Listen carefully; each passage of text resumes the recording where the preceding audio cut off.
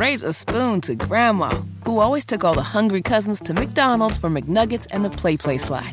Have something sweet in her honor. Come to McDonald's and treat yourself to the Grandma McFlurry today. Ba-da-ba-ba-ba. At participating McDonald's for a limited time.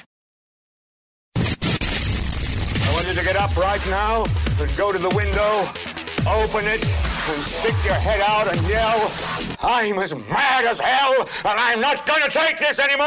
And now, Hammer and Nigel go off the rails with Rob Kendall on 93 WIBC.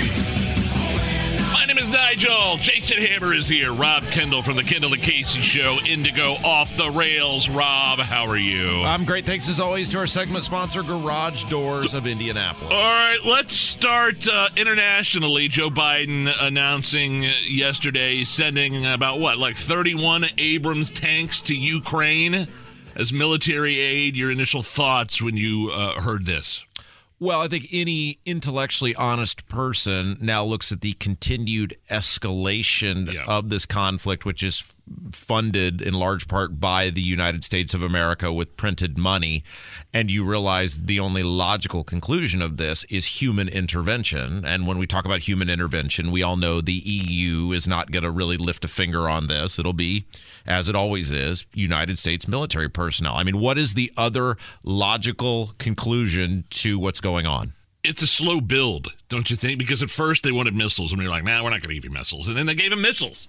And now it's tanks. And then it was fighter jets. I mean, if we give them tanks, then they're going to have to train them how to use them. American soldiers are going to have to go over there and train Ukraine soldiers how to use these. It just seems like it's like a frog in boiling water. Yeah. No, I think that makes sense. Like it's just, this is a slow build to something and doesn't seem to have an end in sight. Nobody's talking about an end to this. Well, what has happened with Ukraine is so insulting to America and American taxpayers. I mean, we are a year into this. We have spent tens of billions of dollars. It's about to get a lot more expensive. And we have no idea where that money's actually gone, what the return on investment is for that money. And the crazy thing about this is how little, we always talk about us versus them, right? It's not Democrat versus Republican. It's us versus them. It's the people against the politicians and the ruling class. And this is how little them care about us, that Democrats and Republicans alike. There's almost no pushback from people not named Thomas Massey or Rand Paul to try to find out where the money's even gone. Nobody cares. The United States is treating Ukraine like they're this longtime ally, like they're the UK or something here. And due to the slightest little bit of history, it wasn't that long ago that Ukraine was Team Saddam Hussein when the U.S. and Iraq were having a little back and forth here. Politicians in this country have a sickening lust for the military-industrial complex. Yeah. And they have that sickening lust because the military-industrial complex is who props them up and who ensures that these people keep getting reelected. And so what you have is, with printed American money, which is driving inflation, you are escalating this country towards human intervention, which will cost human lives, in order to, as it almost always is, from Vietnam to Iraq and all points in between, about making super rich mega corporations even richer. All right, so pass me that tinfoil hat. Oh, here you go. Right next to me. There you go. Put this tinfoil hat on. I firmly believe that the reason the United States is still funding this is the relationship Hunter Biden has with Ukraine. Had this been any other Democrat, I'm not even saying Republican, had this been Gavin Newsom or Pete Buttigieg or even Kamala Harris, do you think the United States would still be pumping dollar after dollar to Ukraine? To me, it feels like the only reason we're doing this is because Biden knows that Zelensky's got him by the short hairs. Well, if you stop sending some aid and fighter jets and tanks and all this stuff over here, maybe news about your idiot son gets out, he goes to jail, and you get impeached. Yeah, but the problem is the Republicans now have the ability to stop this, and they're not. And not only are they not stopping it in the House, you have people like President Victoria Spartz, who is cheerleading that this continue. This war is not ending. It's not going to end anytime soon, and the only way it will end, the only logical conclusion, and I'm not even sure that gets you to a logical conclusion, but the only logical next or eventual step becomes human intervention. So So if you want American troops to go fight and die in another ill-begotten war, which is always the way it works, you just keep cheerleading for never-ending money going to Ukraine because that's where it ends. And Nigel and I talk about this all the time. It doesn't make you a bad person for saying, I don't want my money to go to Ukraine, because the American media machine will spin this as, well, you're carrying the water for Vladimir Putin. You're a Putin supporter. No, I've said it before. I hope Putin dies a slow and painful death, probably in his genital region. I hope that happens. But I also don't want all of our tax dollars going to a country that doesn't really like us. And I'd just like to simply know, what have we gotten for our investment? Like in any other business, okay, we spent X for A, B, and C. A, B, and C produced X, Y, and Z. And so was the cost of X, Y, and Z worth what we gave to it? We don't know. And the reason we don't know is because it's not these people being the Congress and Joe Biden, it's not their money. They just print it. They put it on the backs of future generations. They put it on the backs of the American taxpayer right now with rising inflation. And they don't care about us at all. But we elect these people. Somebody voted for hi, good night, everybody. So you get the government you deserve. Going off the rails with Rob Kendall here on the Hammer and Nigel show. So let's bring it back a little closer to home. Former Midday guy. Oh, yeah. Mike Pence. Mm-hmm. He had some classified documents found at his casa up in Hamilton County. And the report came out today that it's kind of what we already knew. It was nothing damning. It was briefings that somebody would give to him before he took a trip overseas. Nothing completely out in left field, but he still went out of his way to self-report and basically throw a lifeline to Joe Biden here. Well, and the bigger issue here is Mike Pence went on national television in November. And this is what Mike Pence does. He went on national television in November on ABC, and with a holier-than-thou attitude, because Mike Pence wants to run for president. And Mike Pence recognizes Donald Trump is one of the two hurdles he would have to get past to become the Republican nominee for president, which, if Mike Pence's people were honest with him, which they're not because they're gravy-trained people, they would tell him, Mike, you have as much chance of being president as Rob Kendall, and he's not running.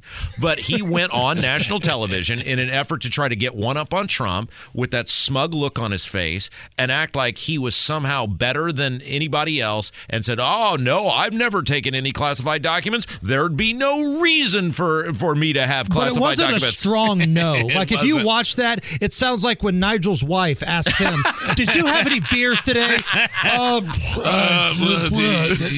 No, I never. Like, that's kind of the answer it was if you go back and watch that. But this is the point, right? It's not that the people have the documents. It's not that he had the documents. It's not that Biden had. Now, the Biden stuff from the Senate is a much bigger issue because there's zero. We had a guy on today who has handled classified documents, NSA, former retired member of the U.S. military, and he talked about senators and how they see these classified documents. I mean, there's zero reason Joe Biden should have had classified documents from when he was a senator. And there's videos that show his drug addict son leaving the garage door open, taking the vet out, going for rides. The garage is open. Classified documents right there. Yeah, last night I noticed I'd left the garage door open for a little bit, and I went back out and I peeked out in the garage and I said, wow, I pulled a Hunter Biden. The garage is just open for anyone to waltz right in here. But the point is, when you act like Biden did and like Pence did, that you're better than someone, that someone's committed some egregious party foul here, well, then you deserve all the scrutiny because you didn't say the right thing, which is, things can happen, and maybe I've got some. I don't know about. I don't think I do. I've tried to be as careful as I could, but, who knows? Maybe somebody put a document in a wrong folder. Who knows? They didn't do that. Here's that Pence audio here. You take any classified documents with you from the White House? I did not. Nigel, did you have 10 beers with your buddies tonight? No. Did not. No. You take any classified documents with you from the White House? I did not. It wasn't a strong, hard denial. Every dude has given that answer at some point in their life. Hey, you mentioned the GOP primary and polling. We've been talking about polls. What do you make of these polls? Like, there was one poll that just came out that said Trump would trounce DeSantis in a GOP primary in the race for president. Poll last week said the complete opposite. If you are a person who at this point is putting any weight on polling, I urge you to seek some sort of help as soon as humanly possible, because nobody has any idea, right? It depends on who you get, how you ask the question. You're not going to have any idea of how this race is shaping up until probably August or September, because if DeSantis is smart, he will not get in until August or September because he's not going to have any trouble raising money, and he just needs to keep governing Florida effectively and let Trump continue to just put his foot in his mouth, which we all know he will continue to do. Did you see Ron DeSantis making the rounds at the Kansas City Chiefs and Jacksonville Jags game? Kind of a rock star, isn't he? He was, and he went on the road to support, his Jags from Florida. He's in enemy territory, but people are high-fiving him. They're yelling at him, run for president! How could you not like Ron DeSantis? I mean, the guy faithfully served his country. He is, by all accounts, he was a prosecutor. He's lived an exemplary life. He's lived a life of service, and you can count on the guy. Ron DeSantis is like the one dude. Last week we got into this with Jim Banks. Like, do you like anyone? Yes, I like Ron DeSantis because Ron DeSantis actually does what he says he's going to do, and he doesn't worry about whose ring finger he's got to kiss or how it's going to play politically. He actually stands up for the people. Can you stick around for a second segment? Absolutely. All right, it's Off the Rails with Rob Kendall. We'll be right back. Hammer and Nigel Show, 93 WIBC. Hello, we're back. It's the Hammer and Nigel Show. Off the Rails Part 2 with Rob Kendall from the Kendall and Casey Show. What were you guys talking about today about TV shows? So the Sesame Street guy, one of the co-creators of Sesame Street, passed away. He was, I think, 93.